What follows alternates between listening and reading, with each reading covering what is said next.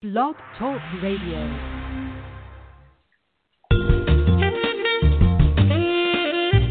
Black Politics Today. An eye for what's at stake in global politics and your source for the social, economic, and political impact of public policy on the African American community.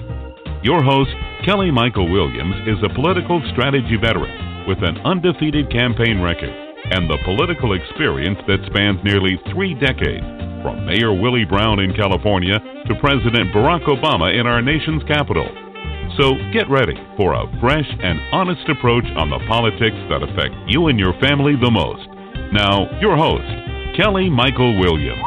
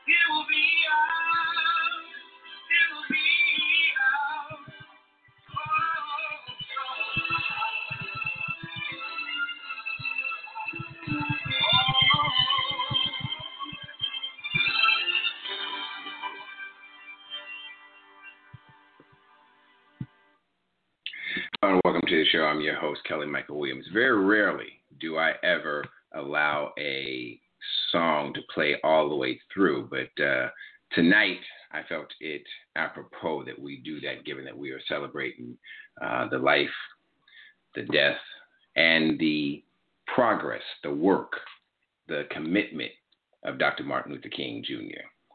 Before I get started with my show, as I do with every show, I always pause and thank my Lord and Savior Jesus Christ for just allowing me to host this show, for being able to have this platform, and to have you as my listeners tune in each and every week to hear, learn, and understand what's at stake in global politics, and understanding what an impact is socially, economically, and politically.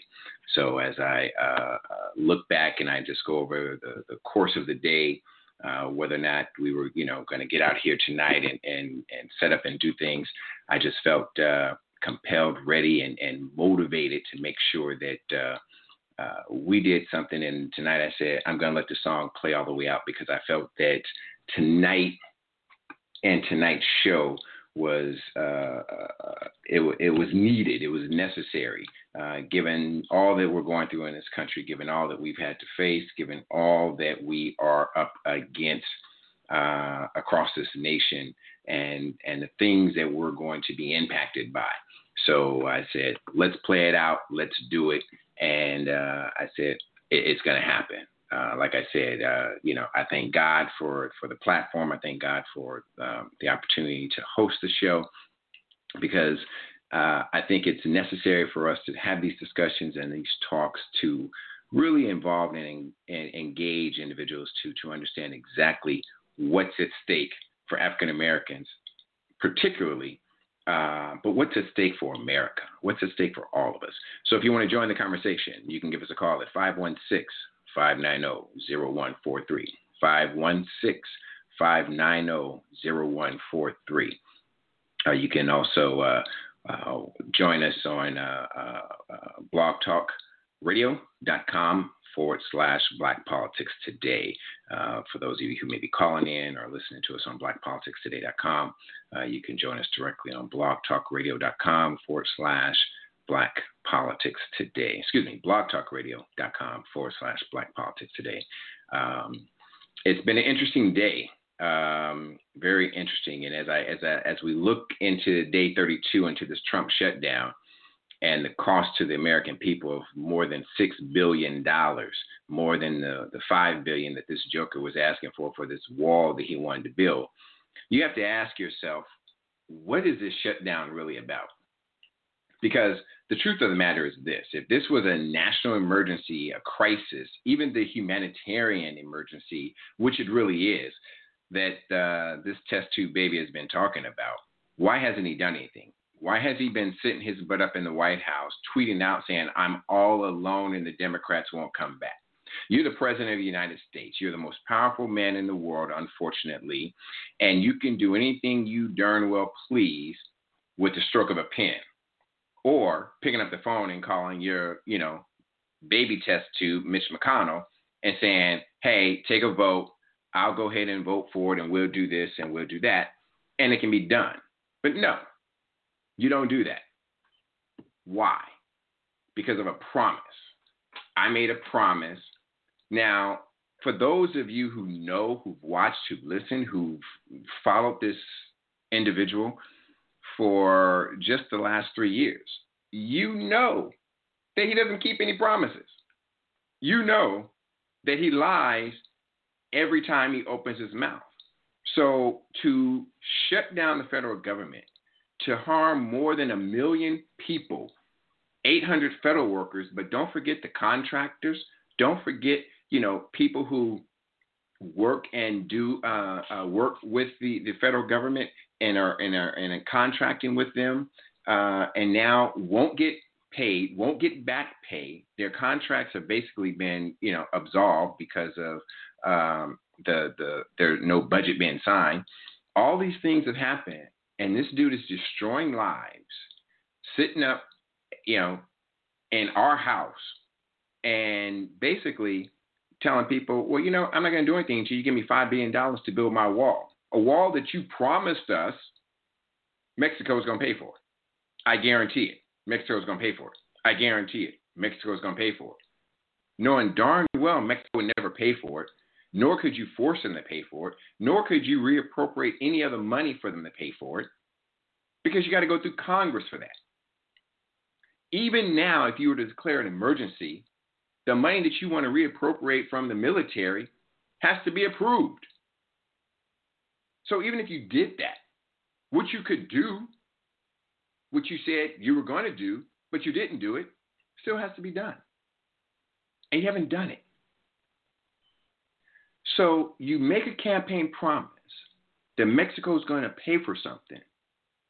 And since now we realize, although many of us realized it at the time you said it, I even said it on my show 2-3 years ago when this was going on. And one of my guests tonight said, oh, no, he's going to make Mexico pay for it. And we're going to talk about that tonight, too. I'm going to ask him about that because he made a comment. He said fervently that Mexico is going to pay for it. He's going to do it. He'll make them pay for it. And I told him they're a sovereign nation. He cannot do that. But even with that, even with that, let's say that he gets the money. Let's say that he gets his $5 billion. There will be no change on our southern, our northern, our eastern, or our western borders, even if he got the money today. Why? Because he has no plan. There's no contractor. There's no designs. There's no version of the walls. There's no actual cost for the wall. There is nothing that's going to stop anyone from coming across the border tomorrow or the next day or next week or the next month or for the next year, even if he gets his money. Because you have to determine which wall it's going to be. You have to put out an RFP and they have to vote. The contractors have to bid on it. Then they have to go through all the process of the federal government of allocating and determining everything's going to happen. The wall still wouldn't be built for at least another 2 years, maybe 3 years, and this sucker would be out of office by then. And we are holding up and harming millions of people because of this fool's idea that I need a wall to protect our nation, protect our borders, and it's a crisis, it's an emergency, and yet he has done nothing about it. Regular people are suffering. Regular people are in harm's way, medically, physically, emotionally, psychologically, and financially. And this fool is saying he wants to protect us, and yet the very people that are charged to protect us, from the Coast Guard to the Federal Bureau of Investigation to TSA, these individuals are furloughed and not working, or working and not getting paid. And this is how he determines how we should be protected. So the question is, WWMLKD, what would Martin Luther King do on this day, his day, if it were he who was in charge? My guest tonight to discuss who would be more effective for the American people is Washington, D.C., District of Columbia, ANC Commissioner Greg Stewart, one of our fervent Trump supporters. Also, we have joining us Pastor Marquez Ball. He's the pastor of Uplift Church and a local board member of the National Action Network, and Dr. Omekongo Dibinga, Dr. O, as we like to call him. He's an author, rapper, motivational speaker, and professor from American University. I want you to join me, please, tonight and welcoming all my guests to the show. Welcome to the show, fellows. Oh, thanks for having me. Appreciate it. Yeah, thank you. Welcome. Thank you. Pastor Ball, welcome to the show. Glad to be on. Thank you. And this is Pastor's first time on the show, so I certainly want to thank you for joining us tonight on such short notice and getting into this.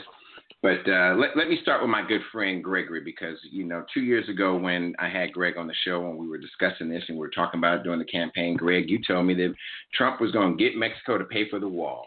And I told you there was no way, blankety blank, that Trump was going to get anybody to pay for that wall and it's going to come back on the American people. And you said, oh, no, he's going to do it. He's going to do it. So, Gregory, what happened? Oh, as far as getting him to pay for the wall? Yeah, as far as getting paid for the wall. Exactly. Okay. Well, I think that it was like a couple years ago, like on the campaign trail, he did describe fully how he was going to get Mexico to pay for the wall. And it was through remittances and some other cash payments that the United States sends to Mexico. He was just going to reduce that. The object isn't to break Mexico into a failed state. To have Mexico pay $5 billion would break them as a failed state and create a worse situation. The idea is to slowly, sort of like a bill payment, you don't pay, if you're buying a house, you don't pay the whole $500,000 up front, you make it an installment payment. That was always the intention. And he did say that on the campaign trail. So Gregory, as we recently just gave, we just gave $10 billion in foreign aid to all those South American countries, including $10 billion directly to Mexico. We could have just sent $5 billion instead of the $10 billion, and the wall would be paid for. So why didn't he do that? There's nothing. So why didn't he do that? If that's the case, if it's that easy and that simple, why didn't he do that? Because we are not trying to break the Mexican government. That is not the intent. Okay, but wait a minute. The intent is to get the money without causing harm and destroying it. Yes. Okay, but you just said Yep. the intent was that we're going to reappropriate. We're not going to give them everything that we would normally give them. So if we had 10 and we gave them 10, you said we could have held back 5. Why didn't we hold back the 5? And then we'd be paying for it, and we wouldn't have this problem. I'll let you know. On the right side, particularly for the MAGA field, we're wondering, well, why didn't you just do that? Why did you allocate? It went through Congress. Why did you allocate? It was several $1 billion to all the Central American countries. They were going. You could have just withheld the money. They didn't. So Mitch McConnell then allowed that to go through. Paul Ryan allowed that to go through, and they're saying, okay, so aren't they also the same ones who said we're not going to pay for a wall? Because they have not gotten a vote that would clearly pay for the wall. Every time they've done it, it has not paid for the wall. They won't even bring up a bill that is going to try to pay for the wall. That's why they passed the last bill by a voice vote. They didn't even require everybody to actually go on the record. They did it by a voice vote so that they can cover and hide for the people who weren't going to vote for it. So come on now.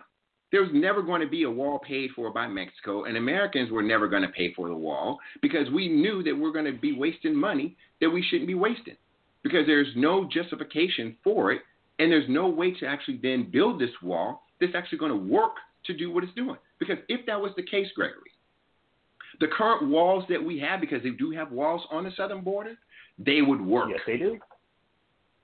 Okay, if they work, why are there holes in them? Why are they climbing over them? And why are we still complaining about it? My question clearly, where the wall where there's no wall, there's border patrol. There's people standing there. There's technology that's there. There's all those other things that's there. So if that's the case, we could have done that.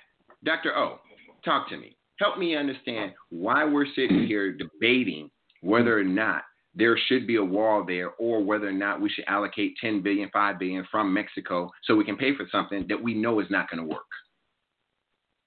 Well, this is what we call the means and modes of a hustler, plain and simple. I mean, Donald Trump is an American hustler, and he played on America's fears.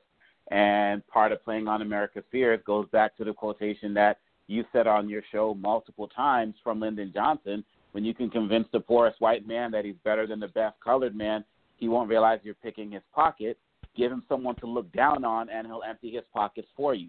Donald Trump started his campaign by calling Mexicans rapists and gave people somebody to target. And this is why you have people in America who, and let's also recognize the fact that we're not even talking about, the Americans are so short-term thinking that all we can think about is $5 billion. We're not even thinking about the $25 billion or more that's going to be needed for maintenance because we don't think long-term financially.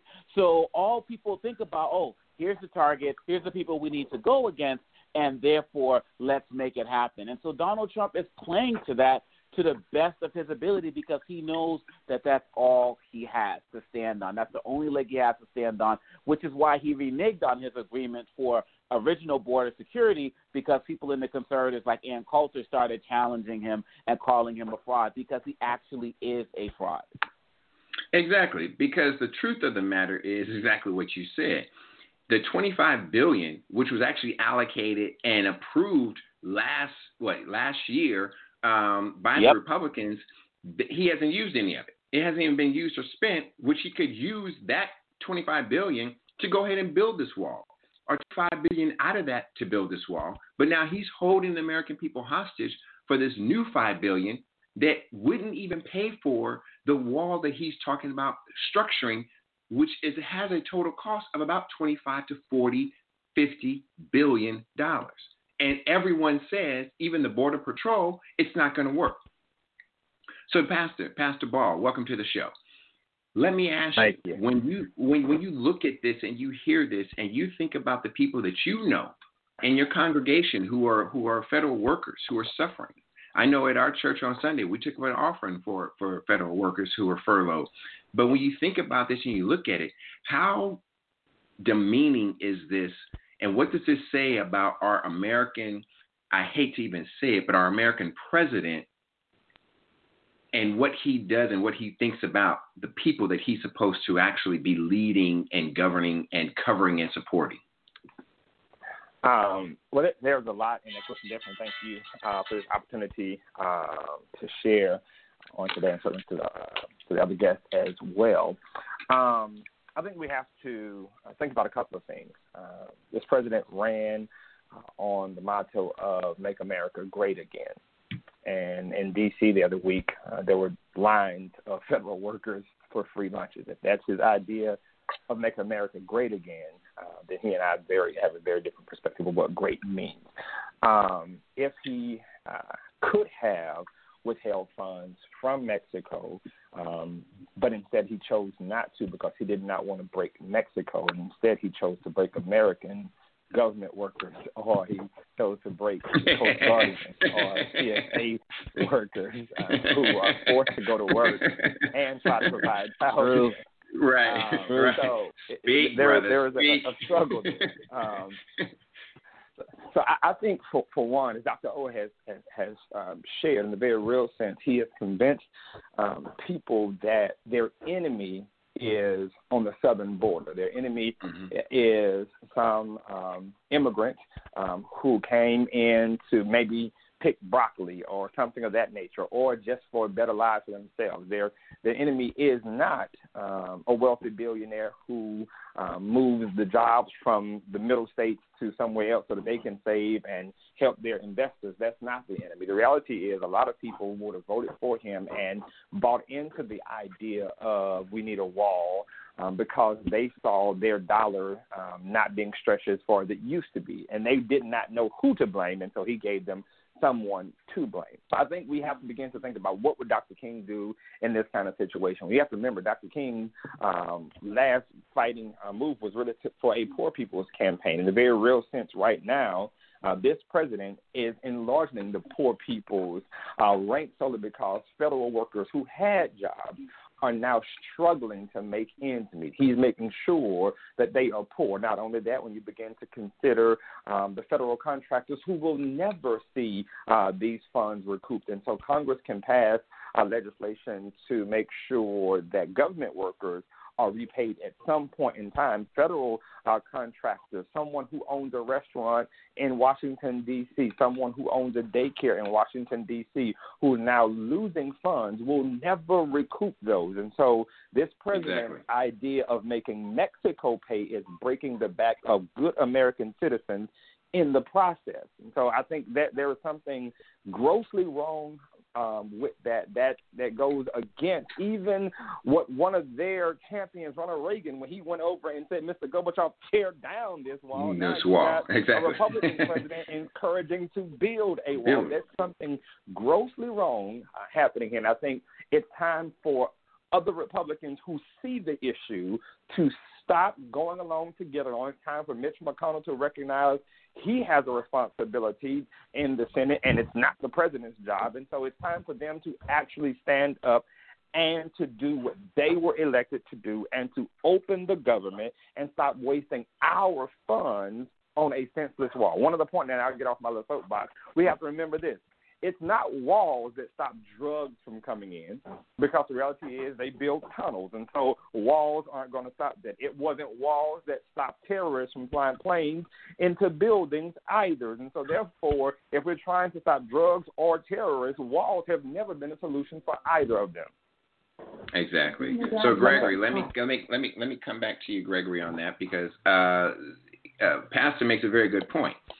If we didn't want to break the backs of Mexico, but we prefer to break the backs of America, why would you guys continue to support that? And why would you want to put your own nation, your own fellow American, your own fellow Republican in harm's way out in rural America who cannot afford this shutdown? Well, I guess I'd have to say, isn't there? It's like two sides to the negotiating table. Doesn't Nancy Pelosi also have a responsibility? Nancy Pelosi has passed 8 bills. She has passed 8 bills to open up the government, which has been rejected. We rejected it, and we are proposing a counter offer. Yes, And we are proposing a counteroffer. You rejected the same bills that you had already agreed to build. Hold it. Go ahead. Right. Go ahead. Okay. Everything that you say, where you keep going back and it's like the walls work, all the other stuff. Guys, at the end of the day, go ahead. $5 billion is such a small. It's a $4 trillion budget. $5 billion is an accounting error. It is so small and insignificant. I do not know why it's not being agreed to by the Democrats. It's like you've already agreed to this in previous years. Just sign it now. And it's fine. Okay, it's wasteful. Everything that you say, if everything that you say is true, it won't work. It won't do anything. And $5 billion is so small and insignificant in the budget. Why are Democrats holding up it? Because just give the $5 billion and let it be done, and everything will be opened again. Why won't the Democrats just do that? I can't figure that one out. One reason is because they don't need to do it because they've already done it, first of all. Secondly, is that when the Republicans had control of both houses, hold on, I'll let you talk, so you sit back and you listen. When you had 2 years of House, Senate, and the White House, you couldn't get your own Republicans to pass anything on a wall. You couldn't get your own Republicans to pass anything on anything that came from Donald Trump. The only thing you guys did was pass these regular bills, slip them through and by culture, and didn't have any votes on anything, and sent them right over to the White House and let them pass it. This administration, no bill has ever come out of this White House. Not one single piece of legislation has come out of this White House. Everything that's passed this Congress has already been in the popper, and all they did was just slip it through. We never heard anything about it, and it went over to his desk, and he signed it. He did everything. So you already had $25 billion because they agreed after the first shutdown to give you $25 billion. You could have used that. We don't need to give you another $5 billion. You already have the allocation and the money. The problem is that your own party won't support it, and they are not supporting it because the same bill that Mitch McConnell passed by a voice vote got passed by the House and came back to the Senate, and he's sitting on it. So the Democrats aren't sitting on anything, Gregory. The Republicans are. Your majority leader won't even bring up the bill. His job is to bring up the bills that pass the House. He won't bring them up. So it's not that Nancy Pelosi isn't doing anything. She's passed bills to open up the government. Mitch McConnell is refusing to pass those bills, even bring them up for a vote to even have to know if they're passed or not. And that is the problem. You cannot turn it back on Nancy. Nancy told him he didn't have the votes. Nancy told him we have an agreement. If you had the votes, you wouldn't have had to have the agreement with the Republicans before they left for December to go and pass the bill. They had to make an agreement before they left. They made an agreement before they left, and then Donald Trump, because of Ann Coulter, said, I'm not going to sign it. So the bill was there. It was already passed. You didn't have to come back to us for $5 billion. You had what you needed. Dr. O, help him understand, because clearly he's not listening to me. Well, also when we talk, I've also heard a lot from him about it. It's like we. It almost sounds like people talking about their favorite sports team. Donald Trump don't care about you, and so let's go there. And then, but even if we wanted to use that word, let's also remember that there are about 8 Republican congressional representatives of some sort, state representatives or whatever, who are down on the border who all disagree with the wall. And they are Republican, and they all disagree with the wall. And I don't know about the rest of you all, I've actually traveled down there to see what's going on. It's like when you have conversations with people, you can't, the challenges that they're having are made up as it relates to the invasion, as it relates to the need to keep the terrorists out. I mean, if we really want to talk about a wall, if it wasn't just a racist policy, we'd be talking about walling the entire United States of America, which would include the northern border, where most of the terrorists come in. Exactly.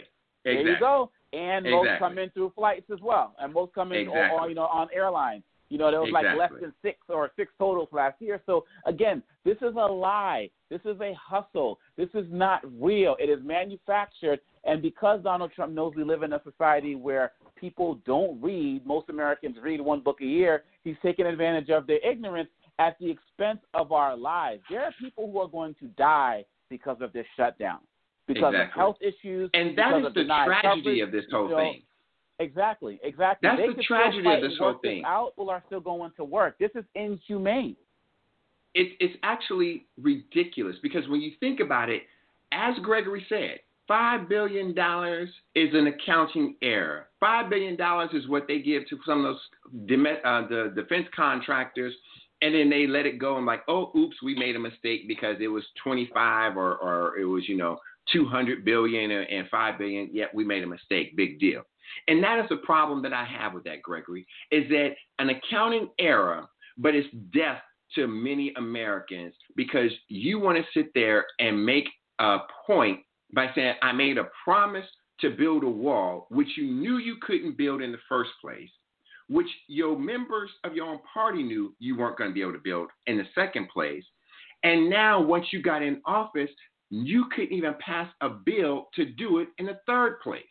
And now you want to hold the American people hostage, tragically hostage, based on $5 billion, an accounting error, when all you got to do is sign and open up the government on the other issues and say, okay, let's go back to the drawing table and figure this out. Like every other president has done when there's been a negotiation issue or a problem or a disagreement, they've gone back to the negotiation table, but they've never held the American people hostage. The only people that hold the American people hostage is Republicans. Every government shutdown we have had has all been caused by Republicans, your party. Every last one of them. From Clinton, Newt Gingrich, to Obama, Ted Cruz, and the other Kentucky senator, can't even think of his name now, Rand Paul. Every last one of them have come from Republicans. Why are you so gung-ho about shutting the government down and affecting American lives because you can't get your way? Why is that, Gregory? Okay. Well, I guess I'll say this, where you guys keep saying the hoax and all the other stuff. Well, just this past, Wednesday, I was up at this press conference with a bunch of angel moms, and they were sitting up in there talking about the lives of their children being taken by illegal immigrants already. And they're sitting up there with the stories of their children. They had to bury their children by people that weren't supposed to be in this country. They had the You mean like pictures, the pilot from 9/11? No, not the pilot from 9/11. These are actual angel moms. I mean, everybody keeps saying, well, it doesn't exist, but you have all of these people that are losing their loved ones, and it does exist. Okay, all right. So Gregory, it is happening. Hold on, comparatively to the violence that's done by actual Americans. And I'm not going to say that everybody. I am not going to say Exactly. to any parent that them losing their child's life is minimal. I can't Okay, say so that. Gregory, I cannot go look in the eyes of any It parent. has to But be Gregory, compared if you're going to be Gregory, realistic. Gregory, It's terrible. There's no doubt about it. Let's be real with that, okay? So how many immigrants have actually committed these murders that they have lost, compared to how many Americans have committed the same crime and you don't have any compassion for them? Let's be real. You're not arguing all these immigrants coming and killing these people because it's not a scalable amount to even put a scale on. But you have a scalable amount of Americans. I think one out of every 8 days an illegal immigrant is killing an American. That's the stat. One out of every 8 days. Got to see that. That's the stat from last year. I don't believe it. Okay. I don't believe it. I got to see that. Okay. So what you're telling me then? So what you're telling me? I will get that. One out of 8 days. One every 8 days, illegal immigrant is killing an American. That's correct, based on the numbers. Okay, so then they had Homeland Security. Homeland Security finally produced their numbers last year. I'm going to give you those numbers. How many Americans and how many days is it? One a day, if not 10 a day. In fact, I'm going to do this for you. I'm going to do this one better. One every 8 days, there's an illegal immigrant killing an American. One every 2 days, there's a white cop killing a black man every 2 days. So now, which one is more important? Hold on. Which one is Correct more? your numbers. Which one's more? Correct your numbers. I think there were 3 unarmed black men shot and killed by cops last year versus like 2,000 illegal immigrants killing Americans. Are you, Gregory? Are you crazy? Yo, that's just not true. Gregory, that is not true. The number last year, not that 2018, only 3 black males were killed by cops. Are you unarmed? Gregory. Oh, wow. Gregory, Okay. You know what, yeah, Gregory? Just as we can't I'm have gonna have to cut our you. I'm gonna have to cut you from the show because you keep coming up with this dumb crap. I'm gonna cut you from the show. Actually, for the next show, I'm actually going to bring it. I'm going to start bringing link up to actual data, and it's going to come from the actual agencies that are producing this data. It's not coming from the actual agent. It's coming from Breitbart and all these other stupid crap news sites that you watch, listen to, and get your information from. 3 unarmed black men. Hold on. 3 unarmed black men are the only people got shot and killed last year by police officers. Really? Unarmed black men. Really, Gregory? I didn't say. Really? Gregory. And of course, Gregory. 3 unarmed. That means other black men may have been shot, but in a shootout, if they were armed, listen to what I said. 3 unarmed. I didn't say 3 unarmed black in men. the process of killing the crime. That's correct. Pastor. I need you to chime in here because clearly Gregory has lost it. All right. Well, I'm not even sure. I'm not even sure what he's talking about. Why he's even trying to say it. I'm going to try to help him. Because we have nowhere else to go. Okay. Well, no, all right. Go ahead. Let's just say I'm going to agree with you. Okay. The truth is, yes, we have a problem of illegals coming, and every 8 days an American loses their life because of it. And this is a crisis that must be addressed. And obviously, clearly, Republicans care about that one every 8 days because this is major. That would suggest that they value life in a major way. That is the case. Republicans should also care about mass shootings because we value life. I'm simply saying, obviously, if it's 1 every 8 versus, mass shootings that happen every year, gun control ought to be that's a no-brainer then. That's low-hanging fruit. We don't even have to build a wall for that. So obviously what you're saying is a talking point that sounds good, that you can tell the story of I heard these angel moms, sure. But there are countless moms from high school in Florida that would tell you that I would prefer that we do gun control more so than building a wall. That's just one state. So if we want to really look at it, part of it is, sir, I have to call you on it. If you care that much, then gun control would be a no-brainer for Republicans. And let me add this, Gregory, since we want to have the facts. I just pulled it up. Fatalities, 995 people have been shot and killed by police in 2018. So you're telling me out of 995 people shot and killed by police, only 3 were unarmed and black. That's what you're telling me. Okay. Yep. All right. So how about in 2017? 2017, there was 987. Okay? 987 people shot and killed by police. Okay? Because, I just did the search, and I put in how many black men. I don't have the numbers for 2017. I just had the ones for 2018. You don't have, but out of 995, only 3 were black and unarmed. And that's what you're trying to tell me. Okay. Yeah. All right, because I'm trying to tell you right now. Were more of them black? Maybe. So my search was how many unarmed black men were shot by police in 2018, and that's what I came up with, 995. But you're telling me it's only 3. Go do the research at 995 and see if they were in fact unarmed. Yep.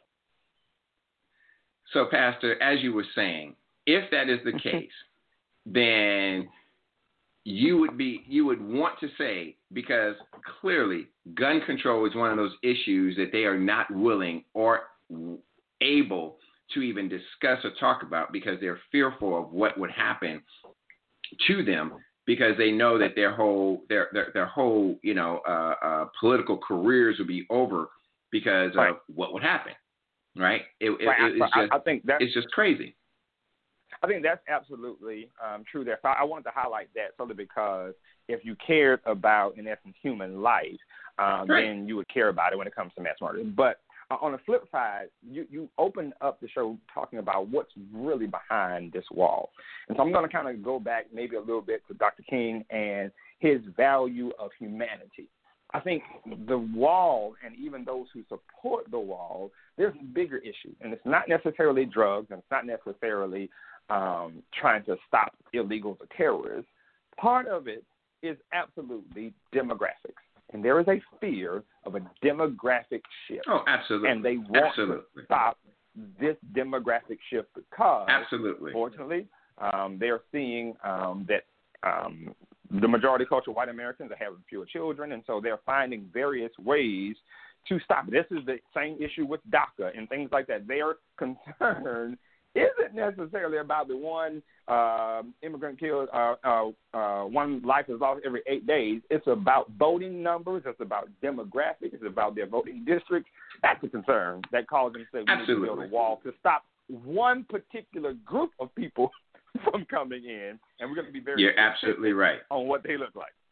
You're absolutely right. I'm going to take. And hold on. I'm taking a caller right now. I'm taking a pause and take a caller. Hello, caller. You're on the air. Hey, how y'all doing? We're good. Tell me what your name is and where you're calling from. Yeah, this is Naj in Atlanta. Hey, Naj. How you doing? Welcome to the show. What's your question or comment? Well, I'll just make a comment real quick and get back to it. But you got to be careful when taking on bad faith arguments. There are people in this country now who only want to muddy the waters and take a conversation to a point to where we never come to a conclusion, or try to make things that are completely separate from each other somewhat analogous. So when you hear somebody, for one, when they come up with terms like angel mom, okay, most Americans die by heart attack. So do we call the survivor's family some different pet name or something? Or is it a political agenda where you're trying to create a situation to where this small-scale terrible thing is happening, but you want to create hysteria around it, so you title a name to the survivors, and then you create bad statistics where you say, well, once in every 8 days. Okay, what does that mean? 365 days in a year. You tell me 1 in 8 days? No, you've basically taken the number and extrapolated and said, well, this happens once every 8 days. Well, no, it doesn't, because we went through the dates that wouldn't be accurate. But this is the old Mark Twain quote, there are lies, damn lies, and statistics. And if you're dealing with somebody who is using statistics in a dishonest way, they'll come up with things like that. But yeah, that was like I said. I'm used to Greg doing that before, but I appreciate that. Yeah, I've man. dealt with these. Tell me your name before, again. But don't be surprised. This is Nas. Nas, right? I deal with Greg on this every time he comes on the show, and it's like, Gregory, what? Quite frankly, what the hell are you talking about? Because what you're saying is just stupid. It makes no sense, and it's all talking points. Okay. And I tell Greg all the time, don't come on my show with talking points, but he does, because all he can use is talking points. It's the old, but it distract. It stops you from having a productive conversation you were having, and it also muddies the waters. It says some people over here are good, some people over there are bad. So it creates a dilemma. That's the purpose. It's the old. I appreciate it, man. It's the old. There were good people in the crowd on both sides. I got you. You're right. You're absolutely right. Thanks, man. I appreciate you calling. He's absolutely right. Because the bottom line is this. If we look at it from the standpoint of where we are in America today, what would Martin Luther King do? What would Dr. King do? Where would he be right now, or where would we be right now? Because quite frankly, Dr. O, Trump does not care about America. I remember they used to say that about Obama. Obama doesn't care about America. He's a Muslim. He doesn't care about America. The reality is Trump does not care about America. Never has, never will. And, according to the NRA, in their tweet, Dr. King will still be alive if he actually got a gun license. So we know where they're thinking in terms of what they said today. And, he was shot by a sniper, but if he had a gun, he would have been able to pick him off. A good guy with the gun. And truthfully and more seriously, he would be fighting against injustice. As he, how many quotations do we need to go for? The time is always right to do right. Injustice anywhere is a threat to justice everywhere. And look, let's not forget all of the children down there who have been put in these camps at the border, which is greater than the 2,000 that was originally estimated. And, this is defying a court order. I mean, these are concentration camps. And not only that, kids missing in this country. And their philosophy, as Jeff Sessions said and Trump said, if you don't want us to take your kids, don't come here. I mean, look, I'm not the type of guy that says this is not the America that I know, because even going back to Native Americans, this country has always had a policy of separating children from their families. Let's go back to American slavery. So this is just a new version of it, and Dr. King would be on the front lines of it. I mean, this is the man who went to the church in Birmingham and eulogized those 4 girls who were bombed there. So for people to even put his name in their mouths in any way, shape, or form to say that he will support a Republican agenda, it's a smack in the face to him, his legacy, and his entire family, and we just can't stand for it. You really can't, Pastor, because when you look at this whole idea, I mean, let's look at some of the things that Dr. King stood for. One of the biggest things he went for was voting rights, and we look at right now, and it's one of those things where race is an issue for me in this case, because you look at the stripping of the Voting Rights Act, and I think it was 2012, 2010, 2013, somewhere around there. You had 32 states immediately go out and start instituting these voter ID laws to restrict people and to stop people from being able to vote. And then you look at those areas, those states from Texas, Florida, Pennsylvania, where they were challenged in the courts, and the courts overturned those laws, stating explicitly that the purpose for the law was to racially discriminate against people of color and prevent them from voting. The courts, the federal courts, determined that those laws written by those Republican legislators, because they happen in all Republican-controlled states, or where there's a Republican governor and Republican Senate or House majority, that literally wrote laws to prevent African Americans and Latinos from being able to vote because of not only what you talked about in terms of the demographic shift, but also to ensure that they can then control and maintain those state legislatures and be able to change laws in the state legislature so that they can then come on and gerrymander the districts to get up into Congress and stay there for the 10 years that they've been doing. Those are the things in the areas where Dr. King was very fervently, adamantly aggressive in trying to fight and break down barriers. And now we have to go back through the same thing. You got Reverend Barber restarting the Poor People's Campaign, and we're having to go back through the same things, and black folks are supporting this. Absolutely. Absolutely. Come on, Pastor. Help me out here. I'll let him speak, and then I'll jump in. So I think it's true. We do have to recognize, you're talking about the Supreme Court's impact from 2013. Right. One of the challenges is that we as black people have to make sure we stay engaged. As has often been said, that slavery didn't end, it simply evolved. And the truth of the matter, Jim Crow didn't end, it evolved. That's why you got Michelle Alexander's The New Jim Crow. We're seeing these same exact policies take on different faces. And so I think right now, even with Stacey Abrams and Gillum's election, we began to see the impact, or the situation in North Carolina.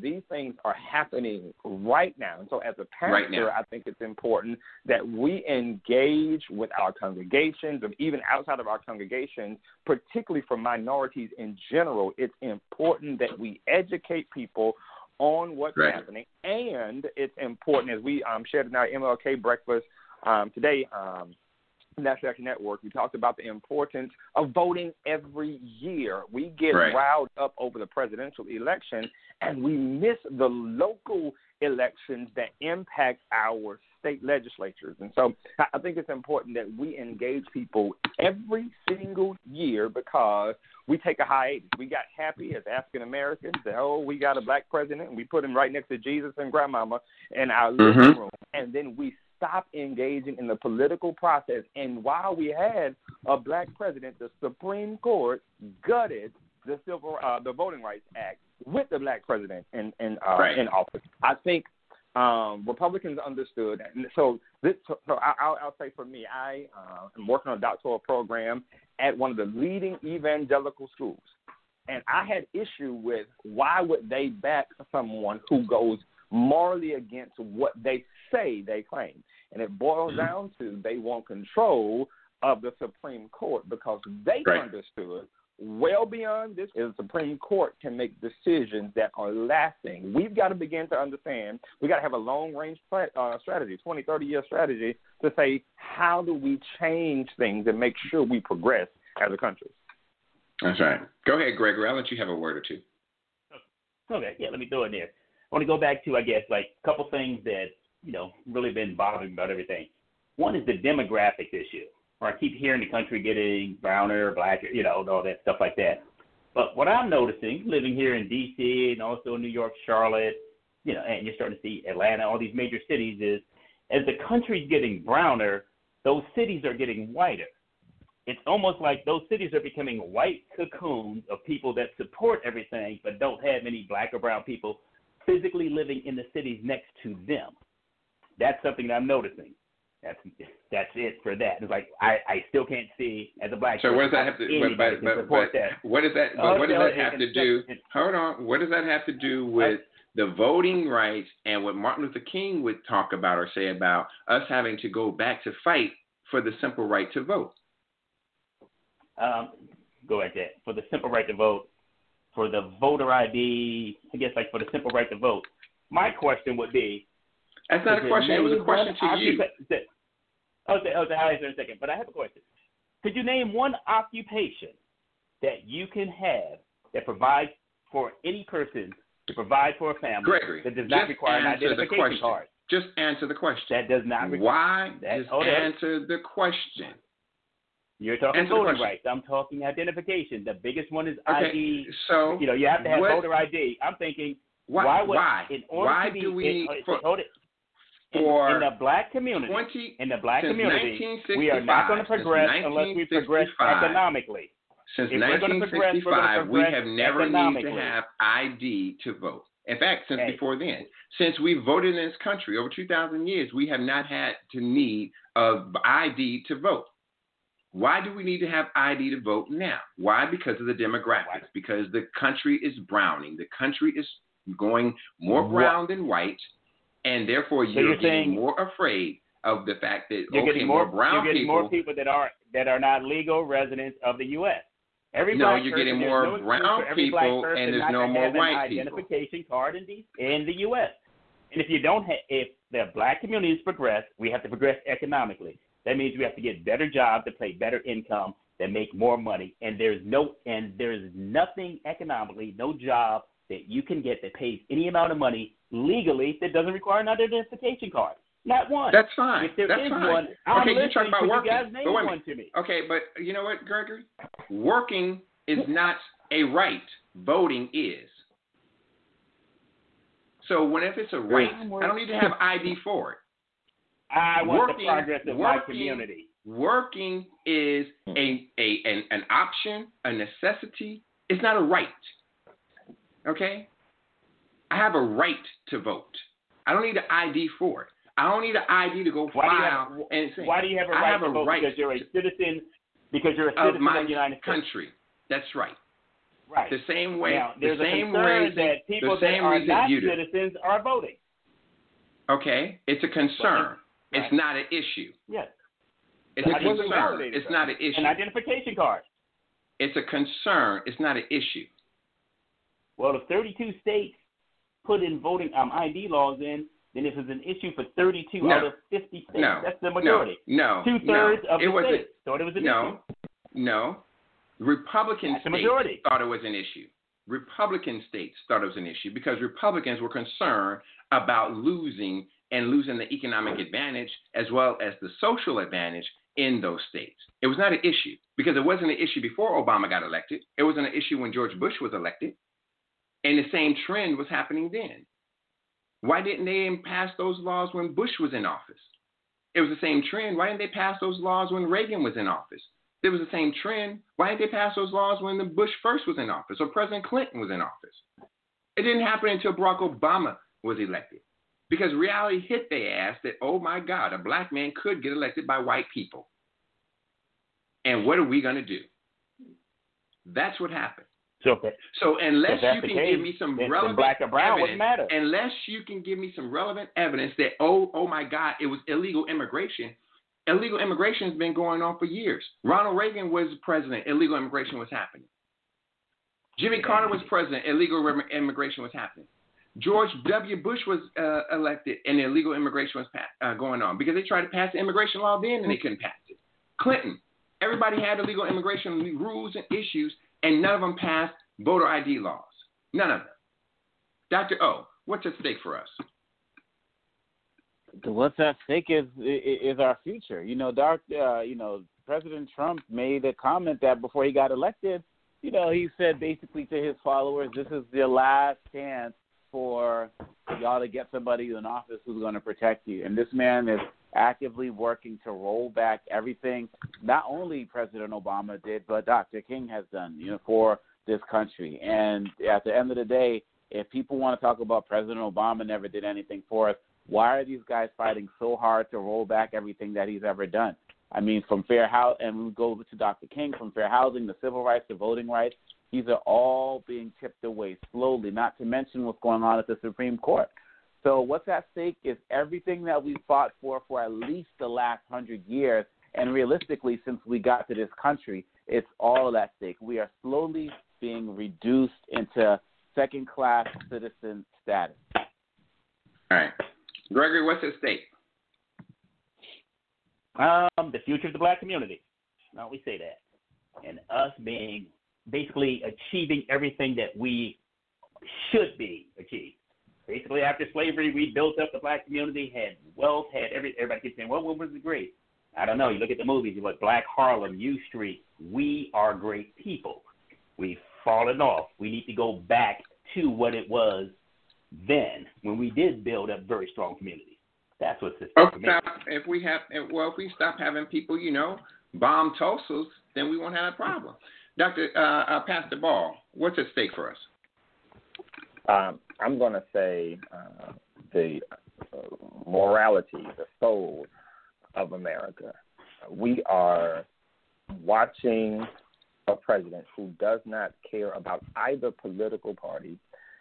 And unfortunately, we are watching people who say they care about morals remain silent while this president has Americans in lines getting food, while this president has Americans possibly going without medicine over a racist, sick border wall. What's at stake is the absolute morality and the soul of America. Absolutely. I want to thank my guest tonight, Pastor Marquez Ball, Uplift Church, Dr. Ome Congo Dabinga, Dr. O, and of course, my good friend Greg Stewart. I have to tell you, folks, what's at stake is your very life. If you don't understand that voting, the Supreme Court, those issues are vital to our nation, this government shutdown is critical to the values and the humanity of this country, we must wake up and understand that we can no longer sit around and do nothing. Cheryl Eiffel today said something that I have been saying on this show all the time. We have to vote in every election, all elections, not just the presidential election and not just in your congressional election, just for your congressional member. You have to vote for every level because what happens at your local level is what goes on. I was so happy and proud to be able to interview the members of some of the members of the 8 African Americans that were elected in North Carolina. They were elected sheriffs. And if you think back during the civil rights time, the sheriffs were the ones who controlled that county and that government. And now we have black men and women in the sheriff's office who are able to control the activities and what goes on, the law enforcement, everything else that goes on in those counties and those cities. And that's where we have to start going and making sure that we're part of. Like she said, and I've said on this show a number of times, run for office, run for the dog catcher, run for the city council, run for the school board, run for the water district, run for the parks and recreations, run for those seats so that we can make sure that our values and our interests are in place. Because if you don't, you're going to get left out. Until next week, I want to thank my guests again for joining us tonight. If it's social, economic, or political, it's Black Politics Today. Good night. Thank you for listening to Black Politics Today, an eye for what's at stake in global politics, with your host, Kelly Michael Williams. Join us live each Monday from 7 to 8 p.m. Until next time, follow us on Twitter, like us on Facebook, and download us on iTunes at Black Politics Today.